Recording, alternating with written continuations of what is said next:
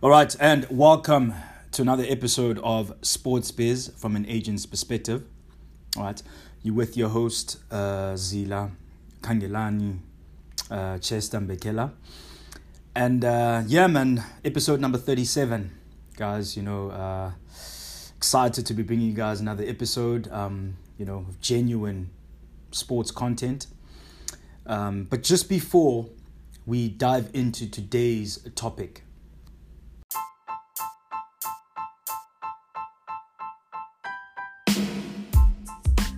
Just want to shout out our affiliate, Nintendo. All right, Nintendo gaming console. I'm sure it needs no introduction. Nintendo is probably the biggest, gaming console to come out of Japan. These guys have done very well in, securing sort of like a global market through the Nintendo Switch. And that's actually the gaming console I want to talk about today. The Nintendo Switch, man, has been a life changer for me. And funny enough, before I moved to Japan, I wasn't really big on Nintendo. I've always known Japan for, gaming consoles like Sega, obviously Sony PlayStation, which is still one of the biggest brands as well. But when I moved out here, I actually got to discover just how big the Nintendo Switch really is.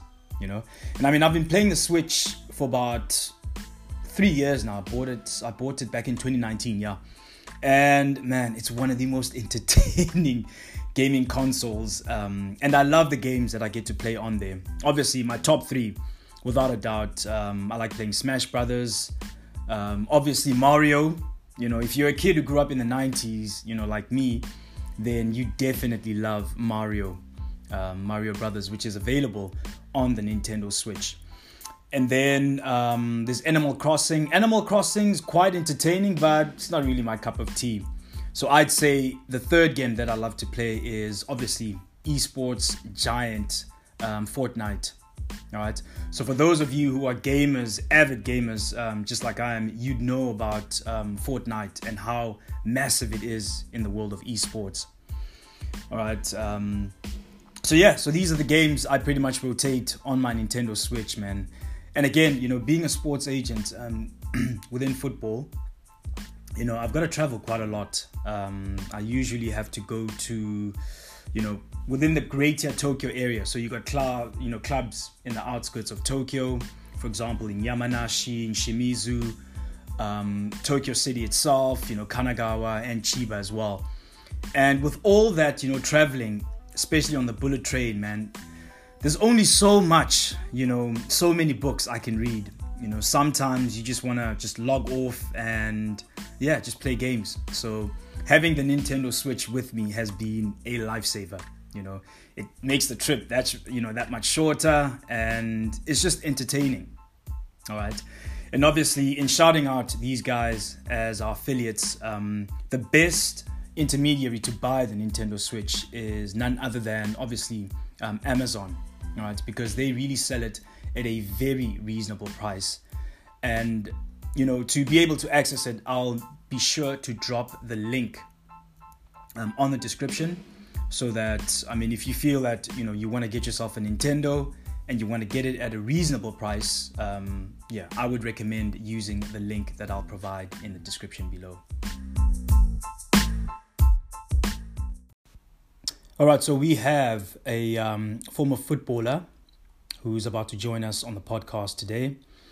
And so let's check it out. Do not go anywhere after the break, right? Make sure you guys come back so we have an opportunity to, get to know the journey of this former footballer and now current attorney, lawyer / coach. He has his own program that he runs to mentor and coach young youth soccer players. So don't go anywhere, and let's hear his story. All right, see you guys after the break. Fano, can you hear me? How you doing, Kange? I can hear you, yeah. Okay, now all good, man, all good. I can hear you clearly as well, so that's good. Sure. So before we start, man, how you doing, dude? Yes. Hey, it's been, man. Yeah, I'm good, bro. 2020 was rough. but Yeah. we made it out. We made it Yeah, out. yeah. No, I hear you. I hear you. Yo, Are you in Joburg or Pretoria? I'm in Pretoria. Yeah. I Okay. moved, yeah, but I'm not staying in Queenswood anymore. I'm staying in Silver Lakes now. My mom's is still that side though. Okay. Okay. Yeah. No, that's good. How are things with you that You side, married man? yet? Kids? Getting married in July, man. Getting married in Yeah. July. 16 July, yeah. Nice. Is it still? Yeah. Because is it still your long-time girlfriend? Yeah, still Carla. my long caller. Yes, Okay. man. Yo, Okay. you still in tune, eh? Yeah, dude. I mean, I remember. Yeah, you had on your Facebook. I remember. Yeah. Yeah. No, that's Yeah. awesome, man. Yes, dude. I wish I could have been able to come home. I mean, I know I'm not invited, but at least. But you'd be there to share the celebration, man. Like what Exactly. are you Exactly. saying? Yeah. Exactly. You No, know, that's awesome. there's always the celebration after the wedding, you know what I mean? Yeah. Yeah. At How least things with you that side, man? now I think things are good, man. You know, I've been in Japan 5 years now, bro. Mm. 5 years. You know, I came here obviously as a rugby player, and then 2019, just before lockdown, just before 2020 happened, I just decided to retire, man. You know, and it's weird, fun, because I was playing amazing rugby, like I Sure. was literally at the top of my game, and then something just said to me, yeah, this is it, because Really? that season, we won the league and we got promoted to a higher division, which is just below like the top prem. And then with all that happening, I walked away. Sure. But I'm glad I did, man, because I had nothing left. And I actually said this to the coach and the coaching staff and everyone. I thanked them, and I was like, guys, I've got nothing left to give you. Like I'm tapped out. Sure. That was everything I gave this season. That was all I had left, Yeah. And And you don't wanna then have them carry the burden of you on a slump. exactly, You know what I mean? exactly. Yeah. But luckily, because I've got a degree and everything, they were like, okay, we'd still love you to work for the company, because the team. So what happens is, in Asia, a lot of the professional sports teams are owned by companies. Okay. So how they get you over here is the company sort of gives you a job, to immigration. They say, okay, we're employing this guy for him to come over and play rugby or play soccer or whatever, Sure. So after I retired, I was like, all right, so I wonder what's going to happen now. And they were like, no, look, you can still work for the company, and we'd still love you to just come on a consultancy basis for the team, Okay. just to share your thoughts, especially with the younger players. And I was like, no, I'd be keen to do that, Sure. But I was like, in terms of playing, nah, guys, I'm done. And I didn't want to be a coach because I know I'm not a good coach. Sure. So yeah. And then with all that, meeting people, networking, I met a person who's involved with the Japan Football Association, and I was like, I'm looking to get into the agency game, and Yeah. and yeah, I took his contact details down. He sent me emails, just about how to sign up and how to take the test, how to get, basically the registration process and everything. And I just went for it. And it was refreshing, Fano, because this was a sport I know I didn't play. So it was forced me to work harder. Yes. So that's why I chose soccer. But yeah, nothing, no bad blood with the rugby, but I just felt like I had achieved and gotten everything I could out of it. From it, and I just a fresh start, Yeah. No, that's dope. Yeah, that's dope. Yeah. But anyway, this is not about me. This is about you. We're gonna talk about your football journey.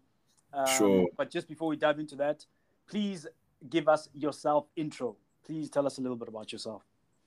So basically, Fanone Wataru is a 27-year-old proud Venda man who was born in Venda in Limpopo, lived in Pretoria most of my life. But to sum myself up, I'm an inspired, driven, highly favored, and highly blessed lover of sports and ex-football player, but currently coach and lawyer.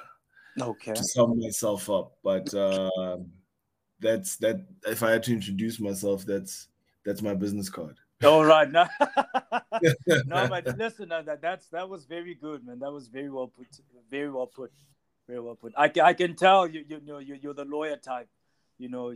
You articulating, you just hitting the bullet points, hitting the bullet points. All right, okay, fine. And then obviously the next point that I want to discuss is, so at what age did you start playing soccer? I started playing soccer at under 5, man. I think I was, we moved here. We moved to Pretoria when I was 5, 99, when I was 4. Okay. And the first thing my dad did was put us into Mr. Rangers. That was like that was the king of kings in Pretoria. In Pretoria, that was before Arcadia Shepherds became who they are, who they were then. So I started at 4, and I played in the under 7 age group because I'm a big boy. Okay. And that's where a massive boy from the get-go. yeah. I've been this size. My friends always joke and say I've been this size since I came out the womb. But yeah, I started about 4 years old, and that's where it all began, man. At Mr. Rangers, and I didn't stop until my body couldn't take it anymore. Okay. All right. And then obviously, I mean, starting soccer and everything, were there any other sports that you were sort of like intrigued of? Because, you know, when you're young, you want to sort of try a little bit of everything, you know. Like, for example, your older brother, Godfrey, you know, he was, you know, athletics, soccer. And which other sport did Godfrey play? No, I'm not sure.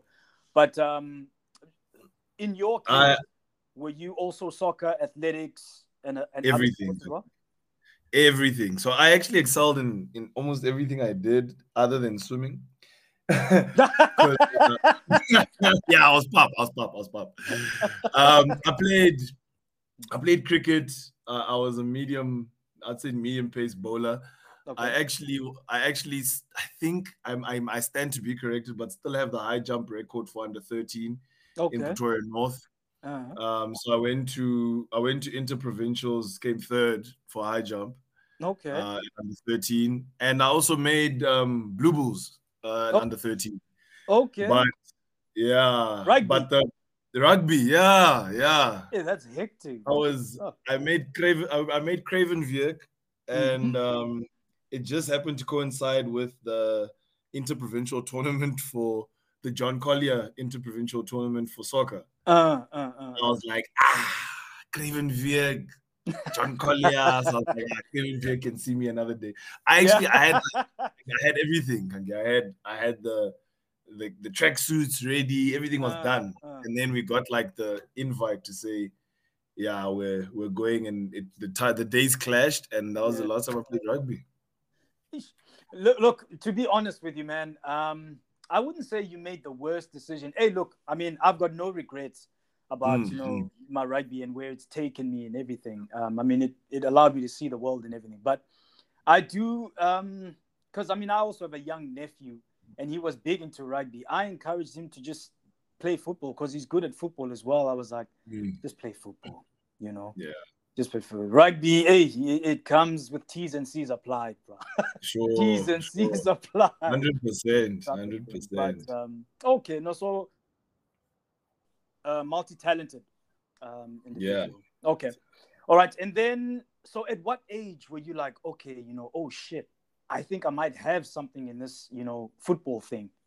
Like, at what age? I think it was under 15, okay. We went to the Nike, because I mean, before then, so I joined the Tuks Football Academy at under 14. So, and then under 15, we went to Nike Cup. It's the semi-finals basically, because the final is in Manchester. Okay. But we went to the Nike Cup qualifiers here in Joburg, and it was the first time that Tuks, a team from Tuks, had made it out of the group stages. Okay. And our under 15 team got to the final of the qualifiers, and we lost to Pirates, who then went on to the actual Nike Cup tournament in England. But I think after that game, it was when I realized that, like, actually I could do this. Okay. Like, if I'm playing, if we're competing now at a level where we're one goal away from playing in an international tournament and possibly being scouted by the biggest clubs in the world, then let's do this again. Maybe we can go. You know what I mean? We're one. We lost 1-0. So, and Pirates, I think, went on there to make it to the semis. They lost to some Mexican team, but also like, that's when I knew where my level was. Okay, all right. Yeah. No, that's fair. That's fair. All right, and then in joining the Tuks youth football team, obviously, you know, you were playing soccer at school as well, and obviously, when you join the Tuks youth football team, that's like getting extra, you know, sort of practice, extra game time. So obviously, you become fitter, you become better, you know. So tell me, how was the experience, you know, of playing for Tuks? Youth, like the youth football program, like how is their program? For me, it was a whole different thing. So I left. I went to Clapham grade 8, and then I left and I went to Tuks Sports School. Oh, okay.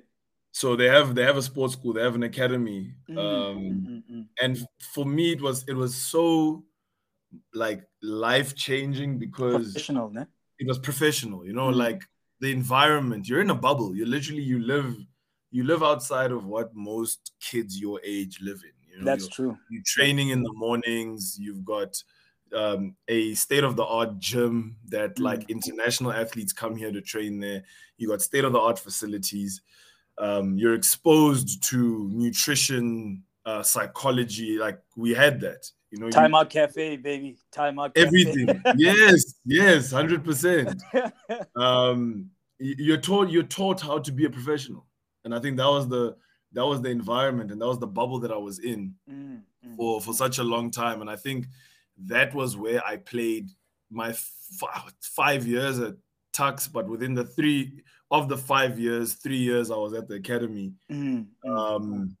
That's when I think I played my best football, to be honest with you, because I was a professional. Like I was treated like a professional. I wasn't a professional yet, but my mentality was, you're 17, but you are a professional. You got to carry yourself like one. You got to eat like one. You got to train like one. And that's it, you know? So that was the environment there, yeah.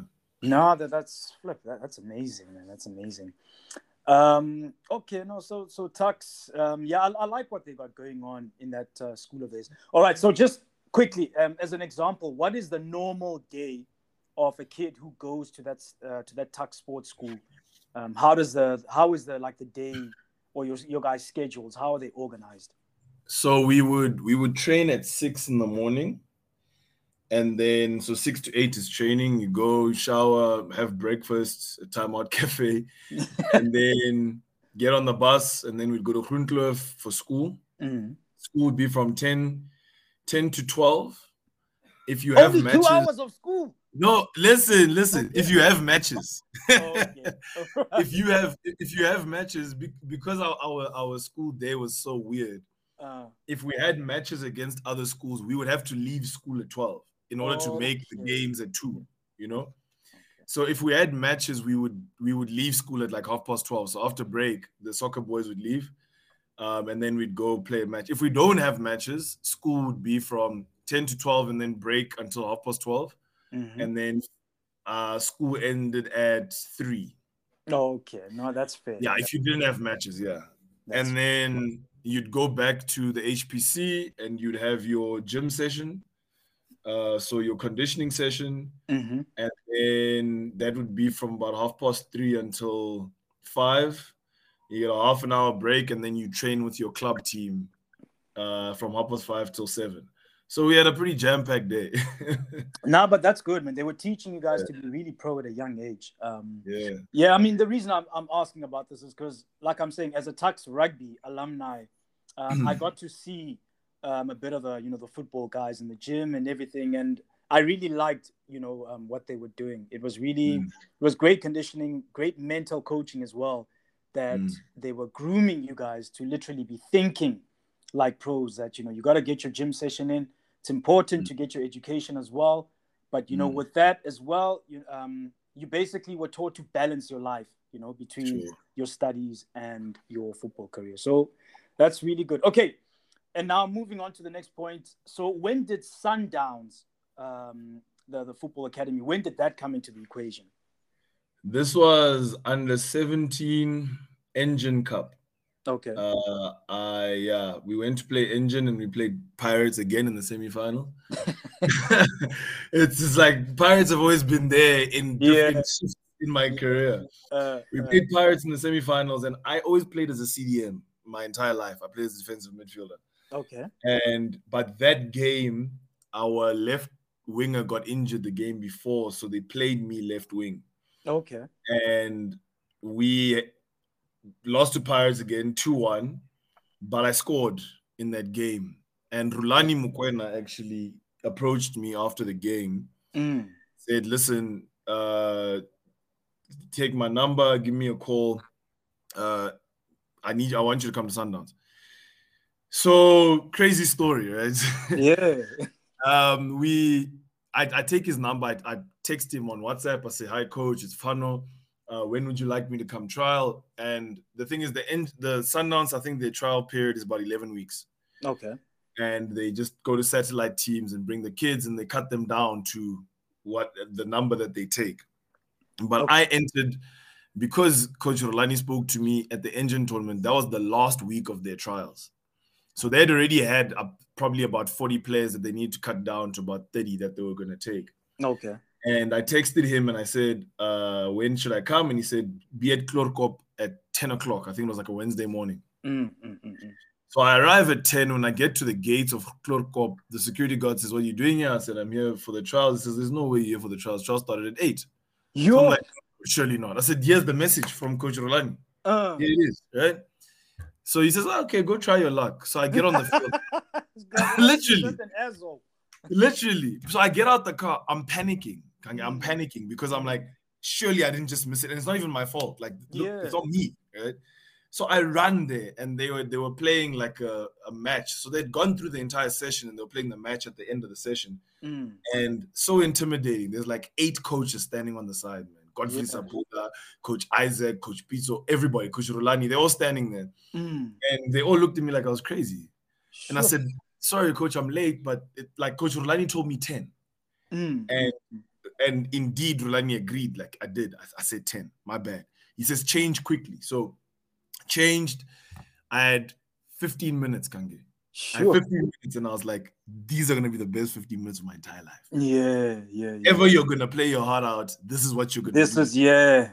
But I run on the pitch, and I'm like, I'm going to my position, CDM, right? And he says, no, up front. And I was like, in my head, I'm thinking, like I'm a striker. Like this guy thinks I'm a striker, but it's because he saw me playing up front. Lo and behold, I banged a couple in those 15 minutes. Okay. And I scored a header and one from outside the box. And I'm sitting there, but I'm like, surely these guys have been training the past 2.5 hours. I came here 15 minutes. It's not gonna happen. And he called my name. And that's when it started. Yeah, that was insane, man. He called my name, and that's when it started. And that was 2012. Yeah, I was still in school. It was crazy. I was at CBC at the time because I left Tux Academy because I wanted initially to go to Wits, to be honest with you. Oh, okay. I wanted to go to Bidvest Wits, and I couldn't play for Tux and be at Wits. It would cause problems. So I decided, you know what, I'm going to go to CBC. I'm going to get my studies in order. In the process, I'll be looking for a team. Okay. And then the Sundowns gig came up, and it was uphill from there. All right. Okay, and then tell me, so when did Sundowns establish sort of like a relationship with Clapham? Because I saw in some of the pictures that you sent, you guys are training at Clapham High School. Yeah. So how did that come about? I don't know exactly when it happened, but it was very close to my time of joining because I was part of the first cohort that actually went to Clapham. Okay. So it was, if not a couple of years, 2 years before me. So I'm guessing 2016, 17. Not 16, 17, 2011, 2012, around there. But what they did was they wanted to use their facilities. Okay. Also needed a place to put their kids, to take them to school. You know? Okay. But you were still at CBC. I was still at CBC. So they used to fetch me from CBC to go and no, I was that kid. I was that kid. I was the kid leaving class to go play at Clorkop and having a whole Sundowns bus come and fetch you. I was that guy. Oh man, hey, Yeah. that's celebrity status, man. Hey. Yeah, Is that where those you are met your levels. missus? Is that where you met your missus in high school, or was it after? No, we met in when I was in grade 9. And I was like, we weren't even in the same school. She was in girls' high her entire time. I was Okay. in Tux. We met at a party in grade 9, and it's Okay. been we've been busting ever since, man. Hey, nah, that's good stuff, man. Great stuff. Yeah. Okay. Okay. So next question now. So when did you decide to call it time? With your football career and actually choose a career path in academics, for example, law. Mm-hmm. So I was in the Sundowns Academy for 3 years, and then I played reserves. And then, so I played under 17, 19 for about 3 years because I joined under 19 when I was still 17, or for 2 years. Yeah. And then it was reserves. But now, for me, it was like, let's think now. Yeah. You've been here for 5 years. Percy, you played with him. He's signed. Fifi signed. Ace signed. Jason signed. So I'm seeing guys who I started with are all like they're gone. Like we all have contracts. Yeah, we all have contracts, but there's different levels of contracts, right? Yeah. So they are getting contracts that they can actually make a living off of, and I'm still getting a contract that I'm like, I can play reserves and hope that I get the big deal, right? Or I can leave and place it somewhere else. So I actually then went, but I was still contracted with Sundowns. I hadn't even got my clearance yet. And I went back to Tux. I went to Tux, Spartak, and I played there. So Spartak would be I'd say the reserve team of Tux. Okay. If you could put it that way, because they have the team in the NFD, and then the team immediately under that is Spartak, which plays in the Castle League. So it's like third tier. Okay. Third tier, yeah. Okay. And I went back there, and I within a couple of months lost my knee. Whoa. So I had no ACL, no meniscus, everything was gone. Seriously? Oh, yeah. I had like a massive hypo. I think it's a hyper extension, and that was it. And I had my op, and coming out of my op, but at this time I was already in varsity, so I always had the balance. Yeah, it was a decision. It was never a thing of like I'm only doing this. It was like that was the deal that my dad had. Was I will support you, whatever you do, but you gotta have a balance. So that's fair, man. That's fair. Yeah, I had the same with my folks as well with the rugby thing. Yeah, so I totally get it. Yeah, so when I lost my knee, that was when it was like, okay, that's it.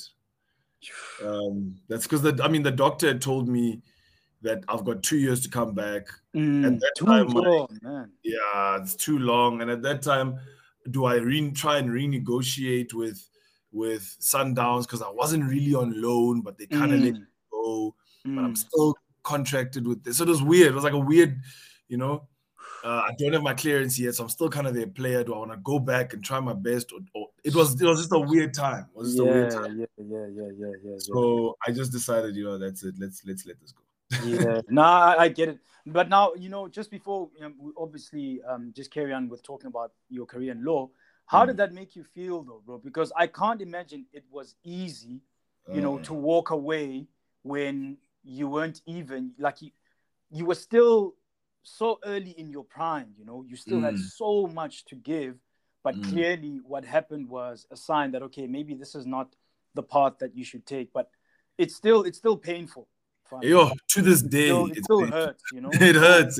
Yeah. How did you take it emotionally, dog? Because honestly, this is something that, you had been doing for years now. So it's sort of became second nature to you, Yeah. So now to be told that or to know that, okay, you can no longer play this game at the level that you know you can play? Like, how did that make you feel? It was I went into, I won't lie, I went into a really, really deep depression. It was tough, man. Like it was very tough for me. But and it was a depression and a denial, you know. In my head, you were in my head, in my head, I still thought like you know when you're afraid of bumping into people, you know. Yeah. They're gonna ask you that question. Right? Hey, how's it going? How's the recovery? When you getting back? And in your head, you know that you've called curtains, but you can't admit it to them, you know? And it was a very difficult time for me because I didn't accept, I hadn't accepted that was the end of the dream, you know? And I tried, man. I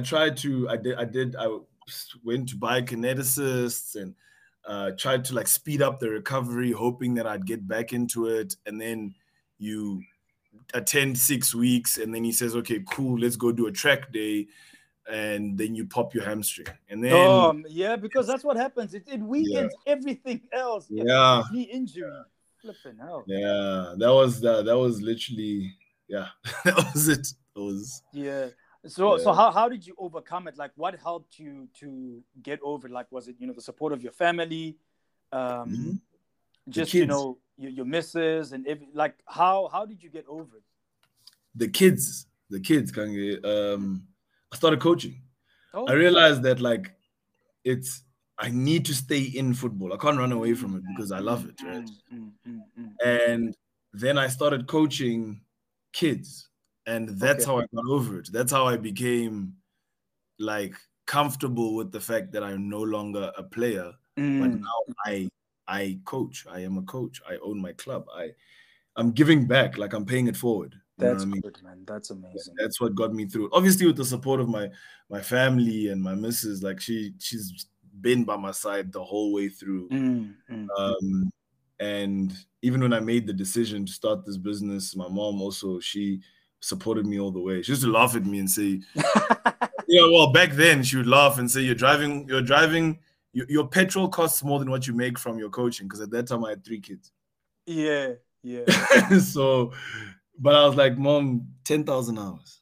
Because now you're an expert at it, you know, and it's just gonna keep growing. We're doing very well. We're doing extremely well. No, that's amazing fun. Okay, and now let's just talk about. So I mean, that chapter had to, you know, unfortunately close. But as you know, man, you know, with everything happens for a reason, and everything always works out in the end. You probably find that what happened, you know, and this I actually heard from a very good friend of mine. He was like, sometimes things don't happen to you; they happen for you. Sure. You know? Because with that happening to you, it forced you to really, you know, go hard, go in on, you know, on the studies, and now you're a successful lawyer, man. So how's the career been in law so far? It's been insane, man. I mean, I did my articles last year. By the grace of God, I got articles during COVID. 2020, I got articles, and I was at a firm with a lot of culture.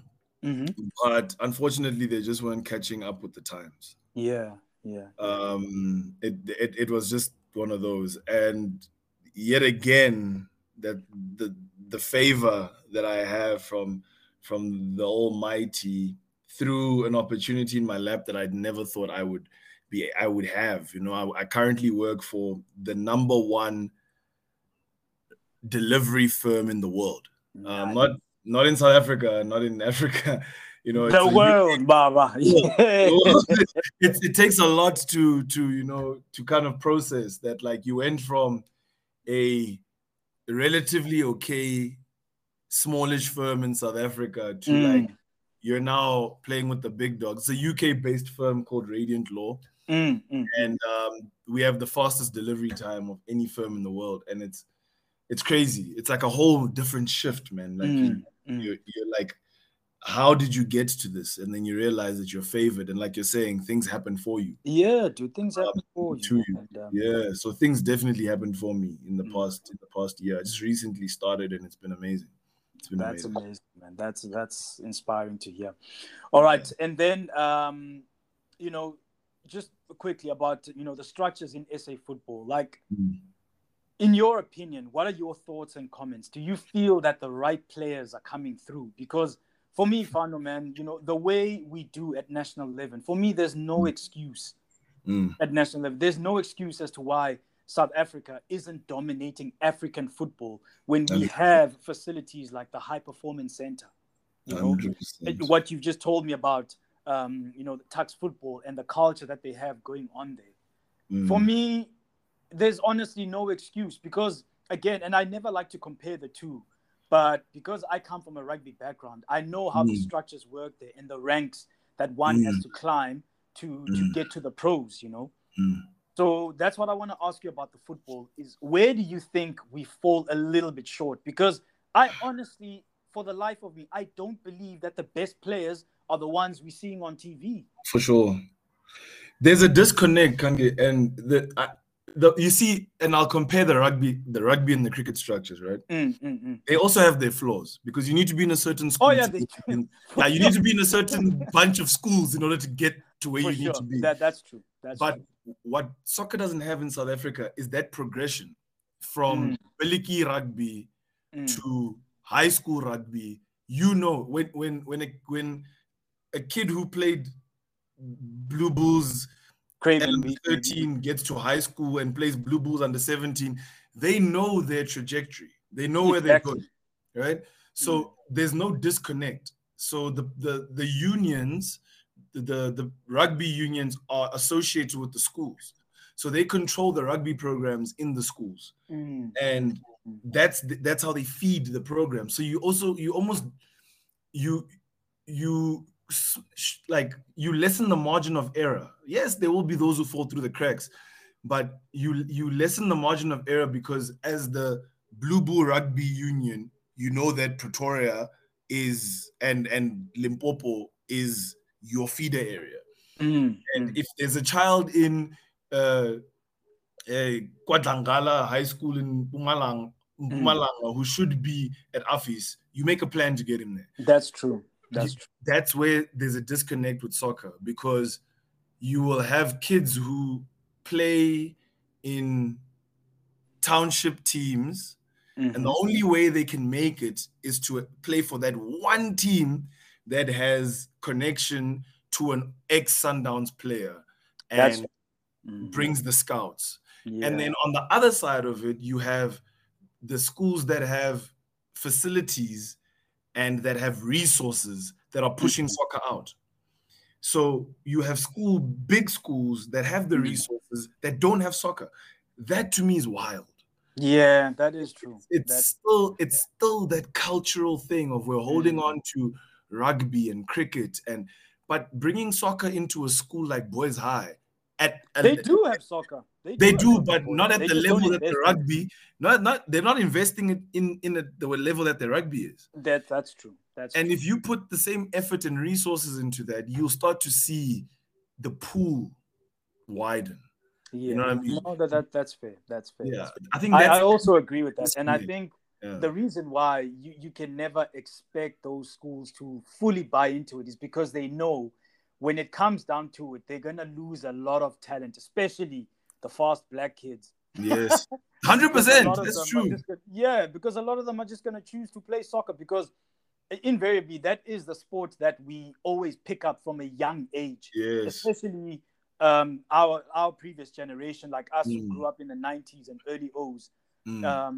For every single kid, soccer was the first sport you play. I mean, for me, the first time I picked up a rugby ball, I was 11, and that's when I moved to Queen's College, which was in State, you know.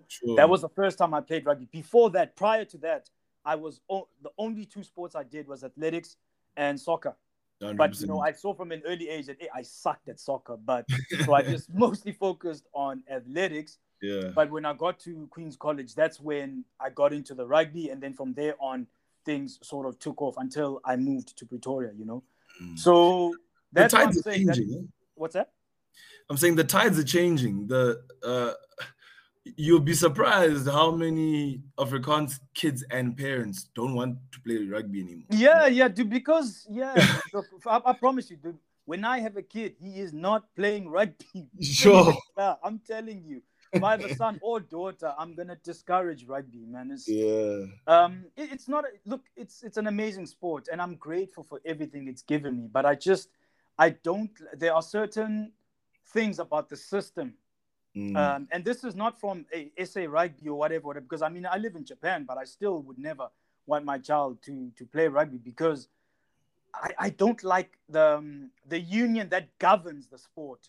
You know, the union that it would be like someone saying they don't like a union that governs the universal sport. Basically, that's what I don't mess with, man. It's just, and plus, I realized when I moved away from a market where rugby is a big sport that in other countries rugby is a very, very, very small market, man. You know, and like I'm saying, in Japan, the three biggest sports here, top three, is baseball, soccer, and basketball. Those are like the three main sports of Japan. Rugby is like number 5. And the only reason why people started liking it is because they had the Rugby World Cup in 2019, which was here. Yeah. Before that, it was, I mean, there are a few people who know about it. And no, trust me, the guys who come over here to play rugby, like, that they've got very good structures. The pro setup is good, but the buy-in from the people, it's still, it's still selected market. It would be like, how can I say, man? Like, just imagine the sport in SA, which is like the 5th or 6th choice. That is what rugby is in these other countries. And you get to realize it. And I think that's what also helped me get over it, you know, sort of like sooner. Because when I was in SA, I was rugby mad. You know, but when I left, it started being less and less and less important, and I just started enjoying other sports. Sure. Yeah. Okay, so those are your thoughts and comments, and then now at national level, from your coach's perspective, how do you think, you know, SA could fix its thing, its problem? Because, like I'm saying, Fano, we grew up in the golden generation era of SA football, where we were exposed to players who ruled not only in Africa, but went on overseas to dominate their soccer markets.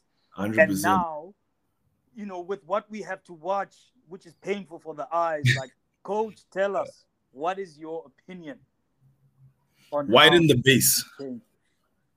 That is my vision, and the only opinion I can have on that, and I'll delve into it a little bit more, but I say widen the base. Okay. The reason why I say widen the base, and it's the same philosophy that they apply in cricket, athletics, and rugby. They make sure that every single child picks up a rugby ball in an Afrikaans school, and make sure that every single child in an Afrikaans school gets somewhat professional training at a young age. So the basics, handling, understanding the rules, how to tackle, those kind of things, right? So what you end up doing, and I don't even want to use the rugby analogy, we can even use what they're doing in football in Europe, is what you end up doing is you widen the pool of children you get to select from. And in that, if you upskill everyone to make sure that the basics are in every child, when that child leaves, if a child wants to play soccer in South Africa and they leave primary school, they need to know how to do the basics, like to the team. It's up to that child to then differentiate themselves to the point where they can now make it pro. So you increase the level of ability across the board. And I'll put it in a simple analogy. We are currently in South Africa selecting our professionals from, we have a pool of kids who are 30% good, or players that are 30, 40% good. And we are selecting those who are 70% good of that group and putting them in the PSL. I see. If we take the base up, so we say the entire pool is now sitting at 60%. The entire pool is top class when it comes to their basics. It makes it even more difficult to make it into the PSL because you have to differentiate yourself so much more than everybody else. And that's how they better themselves. Now you're picking from a player who's at 60%, not a player that's at 30%. And you have more players at 60%. So to make it into the PSL, you've got to be 90, not 70. Exactly. Exactly. So widen the base. Give everybody professional coaching. Give everybody the basics. Let them all come up as children from under 13 with the basics. Let them differentiate themselves, and that's what's going to fix South African football. Okay. That's what I think. Yeah. That's fair, Coach. Thank you for giving us your pro thoughts there. That's very good. That's a very good analogy, Fun. Okay, and then our last point. Yeah, man, please tell us about your football business. I know you've got a business where you're training kids and mentoring them, basically. So yeah, please tell us about your business venture. So the business is called Future Football Stars. I started this 6 years ago, like I said, when I got injured. And the idea is exactly that. We need to upskill the base. And that is our vision. Our vision is to take a child at the age of 5 years old that has never kicked a ball in their lives and teach them functional movements, so how to run, how to jump. Kids don't play like we used to do, Kangi. Like they don't climb trees and stuff. No, that's true. That's true. You'll find a 9-year-old who still has like the muscular structure of like a 5-year-old because they haven't developed. They can't run, these kids, Kangi. It's crazy. I have kids who are 10 years old that don't know how to run. They like all flimsy. It's like spaghetti. You know what I mean? Because they don't play. Yeah, so, that's true. They're inside the whole time. That's exactly. So that's what Future Football Stars does. Is we take kids that we take everybody. So we get into the schools that don't have soccer and say to them, we'll take your kids that don't want to play rugby. We're not coming to take your rugby kids. We'll take your kids that you can keep your A team and your B team and your C team. But your D team kids really don't want to play rugby. They just have to. You know what I mean? So we'll take them and we'll teach them the basics. And then upskill them to the point where we think they are good enough. And then leave it to them and someone else to differentiate them to the point where they make the decision whether they want to go pro or not. We're not in the business of creating professionals. We're in the business of creating high impact individuals in our society. Exactly. And they can make their decision if they make their decision. Pro, Yes. But it encompasses everything from the psychological aspect to tutoring to the football. I mean, the football is what the program is orientated around, but everything else is an add-on to that because we need high impact individuals because they can then decide, but we've given them all the skills they need psychologically, physically, tactically, technically, on the educational aspect. We support them there to make sure that they get there. Exactly, man. The rest is up to them. Exactly. I mean, that's what we do. That's amazing fun, and especially because look, being in the pro sports industry, man. Not everything is guaranteed in this industry. As beautiful as it appears to people outside looking in, it can also be a very harsh and cutthroat environment. And like I'm saying, I'm very glad, my parents are also in my case about getting an education and everything. So I'm glad that, while you're tutoring and mentoring these guys, you're also expressing the importance of getting an education because, again, you're not just trying to create athletes. You're trying to create upstanding citizens, guys who can be multidimensional, basically. Sure. Whereas if they don't make it far in football, hey, who knows? They can still be an architect, a lawyer, a teacher, in advertising, marketing. The sky's the limit for them. Sure. Sundown, shout out Sundown. But that was just a play on the word. But it's really good, man, to see that you are doing something like that and you're targeting football players because I really think that is the space where something like this is needed. There are so many soccer players. Everyone wants to turn pro. Everybody wants to turn out for Kaizer Chiefs, Pirates, Supersport. So what it becomes is it's either that or bust. And I think Sure. that's a very dangerous space to be in, because that means if you're not as fortunate as your friend, who's able to get lucky and get that contract at Pirates, then you as the other guy, you're going to stay behind, and well, that's it. You know, your life doesn't amount to anything. And I think that's a problematic way of looking at it, because another great thing about you helping these kids get educated is that, listen, sometimes if you don't make it in that market, guess what? If you have a degree nowadays, bro, you can get a semi-pro club that can get you work, and then you can play in that other country. And that's pretty much how I've been able to do the rugby thing in most of the countries, is that I was going as a semi-pro, where I negotiate with a club, and the club does is they'll obviously pay me a certain percentage to play, and then the other one, they would tie it to hooking me up with either like a corporate gig with one of their sponsors. And that becomes a great way for them to network and for them to actually basically look out for their second career after playing. So you might really, you might not be cognizant of the fact that you are really setting these kids up to really succeed, not only on the football field, but as professionals as well, corporate or whatever they want to go into. Sure. So Nair, shout out to you, man. I'm glad you're doing something like this, and I'm sure it must be so fulfilling for you. It's amazing. I come home every day, like it's insane. There's no better feeling, man. There's literally no. I mean, we had a game today, and it's so now answer this for me. So what if now Future Football Stars takes off to such an extent where you have to now choose whether you still want to, work for the company you work for, or focus full time on Future Football Stars? Which would you choose?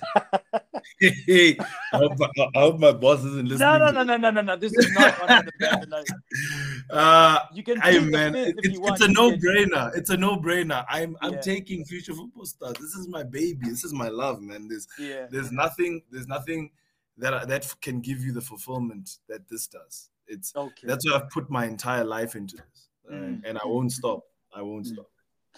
And then on the flip side as well, just away from your corporate job, away from Future Football Stars, well, while working with these kids, you do know that you could also become their agent. Let's say maybe one of them really becomes a massive star, and they get drafted by one of the teams there in South Africa to go pro. You being a lawyer, you don't even need to get licensed as an agent. You already qualify to become a representative. Would you do something like that? That was in the pipelines, Kange. I remember we spoke about the Qala Sports partnership. It was we had massive plans, man. We got together with this sports management agency, and they had a lot of the big rugby guys, and they needed to branch out into soccer. Okay. And they also had a couple of networks with some teams in the NFD and one in the PSL, and that's why they approached me to say, listen, we want to give you an end goal, right? For your kids. We want, if a parent comes and asks you, my child starts at 5, where are they going to be when they're 21? You can give them an answer. You can say that they'll walk with you this whole way. They hit 19, and then you say, okay, here you are.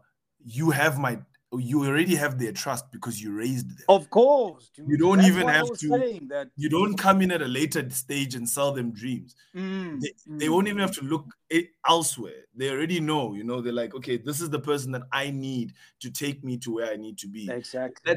I say it was because unfortunately, I don't know if you know about this Zander Janse van Rensburg Blue Bull scandal. I think I do. The one who was paying these kids or whatever. Yes. Yeah. I heard about that. So, but he's not an agent though. He's not. High performance. Yes, he was the high performance manager at the Blue Bulls. He was the owner of Qala Sports. So I find this out after the partnership, and he goes to jail. Literally goes to jail. It's crazy. I'm telling you things before. He approached me and he said, like, this is the people he's managing, And he had this whole thing, and we are gonna take all these schools and blah blah blah, and here's the budget. And we had everything set. Then he goes to jail. Okay, look. Okay. And that was it. But that's the long story cut short. But it's not done yet. You know, I can do it myself. That would have been the I don't want to say the shortcut, but that would have been the nice way of getting there. Yeah, you really have the backing. Yeah, not necessarily shortcut. I was thinking in the sense where, especially where you're taking them from a young age, that when you get to a place like where they become 19 and they're able to sign, where you could just work for yourself. Don't work under any other agency. Yes. Do it under Future Football Stars, so that they know that this is and sort of like an academy that turns into an agency, because the guy who's at the head is a qualified lawyer. So you're not some guy you're not some dude who's taking chances. No, Sure. You know how to interpret contracts. You know how to read contracts and everything. So yeah, man, that's what I was thinking, that if one of your kids is able to turn pro and they need representation, would you be able to step up in that regard? So that's what I was just talking about. Yeah, that's the plan. It's coming. Like I said, it's all in God's time. Oh, yeah. No, take your time. Take your time, yeah. But stay away from, you see, that's why I avoid a lot of partnerships as well, man. That's why when I became a soccer agent, you know, I was also headhunted, man, by one of the biggest, you know, soccer agencies. Okay, obviously I'm not going to say their name. And man, these guys, dude, you know, corner office, you know, you get to use the company jet to fly around Japan and possibly overseas as well, you know, for scouting purposes. But as enticing as all that sounded, there's one thing that kept on ringing in my mind, is that at the end of the day, this guy could still fire me.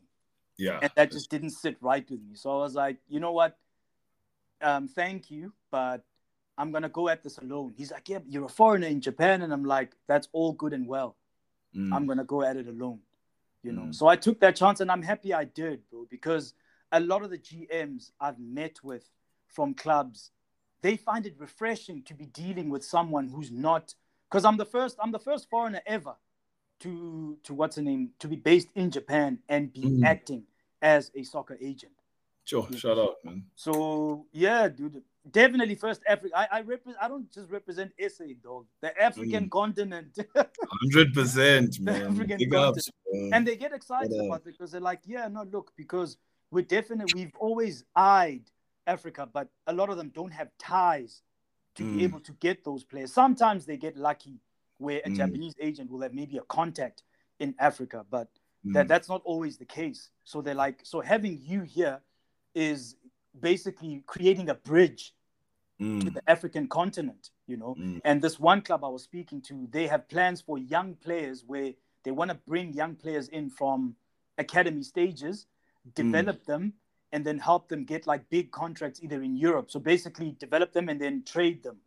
Sure. But, you know, clubs also want to make money from 100%. trading players, you know, that type of stuff. But obviously it's a win for the players as well, because they get big contracts as well. You know? So yeah, so those are the plans, man. It's been a humbling journey, man. Everything I've done comes out of my own pocket, dog.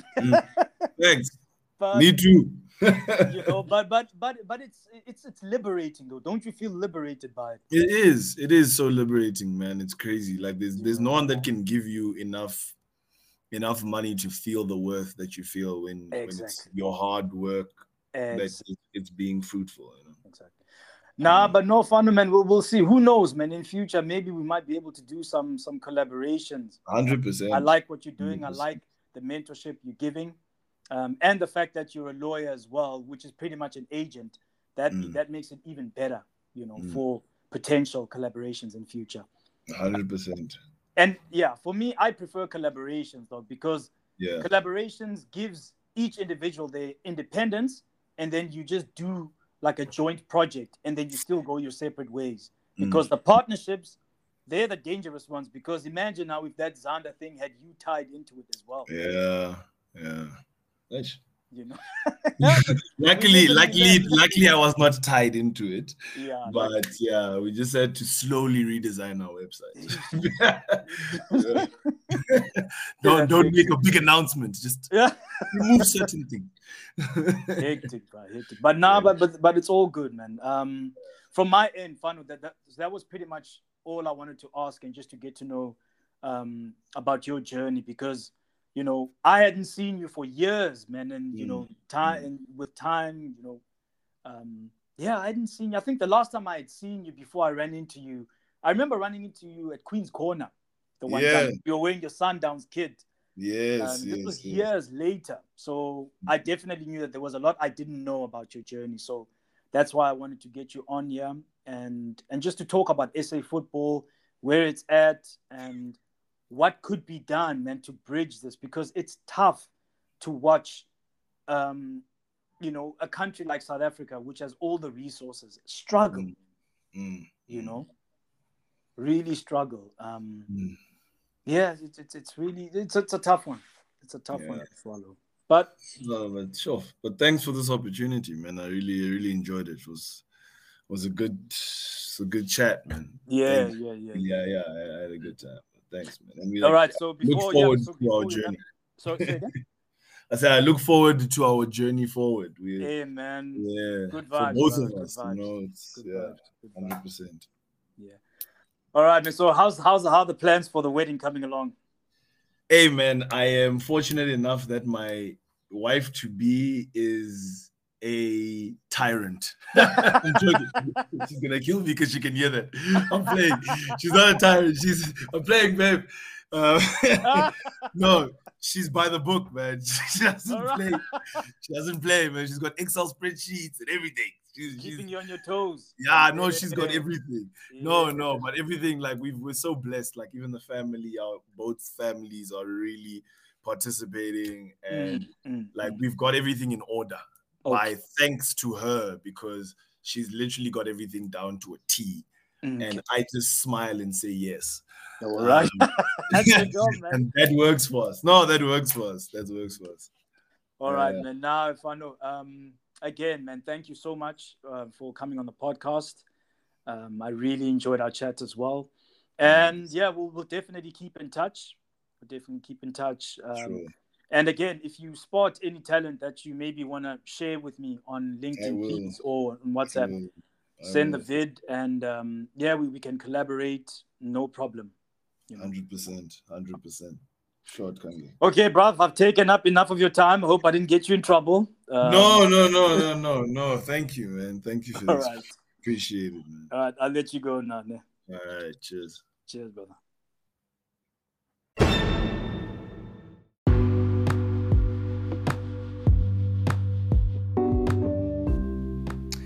All right, so did you know that Sports Biz from an Agent's Perspective, the podcast, was actually parlayed from an ebook series that is available on Amazon.com?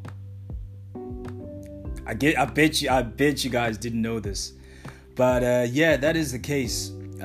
So when I started my journey as a sports agent, I told myself that, you know what, I want to document this journey as it's actually happening. All right. And then that gave me the idea that, you know what, to start an ebook series and to just basically talk about my experiences in sort of like an ebook series. All right. So the ebook series that we completed last year was season 1. 4 episodes of season 1. Where basically, guys, I talk about my journey in transitioning from being an athlete, from being a player, to actually getting into the business side of professional sports. Right? I've always known that I wanted to be in the business of professional sports once I stopped playing, but I didn't know how. All right? I bet there's a lot of guys who are athletes, or a lot of guys who are passionate about sports, who actually want to become agents, but they don't know how to become agents. Okay? This is where I recommend that you get my Sports Biz from an Agent's Perspective ebook series. All right? That series literally details everything, man. It details the process, and it also details on how to get started, when you just want to open up your own shop, your own agency, how to prospect for clients. All right. And also, I also tell stories about the transfer window, and I also tell stories about just my life in Tokyo since I've been here. All right. Trust me, there's some epic stories that you would not want to miss that are over there. But all that aside, the most important information that is on there is literally about how to get started as a sports agent and just how to navigate this journey. Because I don't have a mentor. No one's mentoring me in this sports agency journey. It's literally through trial and error, and it's literally just, taking it day by day and going by instincts. Okay? So make sure you get the ebook series, man. Sports Biz from an agent's perspective, ebook series. All right. And I wish you guys well on your journey, man. I wish you well in your agent's journey. For any agent that's looking to come into the game, or for any sports enthusiast that's looking to come into the game, I wish you nothing but luck. But make sure you get the ebook series. Just kidding, man. But yeah, I just thought I would tell you guys about it, because a lot of guys told me that they didn't know that my podcast was parlayed from an ebook series. All right. There was even a press release. There was even it was also in the media as well, because my podcast has just been catching on so much popularity here in Asia and in the African continent. And then the one person just contacted me and was like, listen, I saw Sports Biz from an agent's perspective on Amazon. Was this a book? I was like, yep, it was first a book before I made it into a podcast. So anyway, I thought I'd share that little story. And yeah, man, I hope you guys go out and get it. I definitely recommend it, and you won't be disappointed. Many more seasons are coming as well. All right, cheers.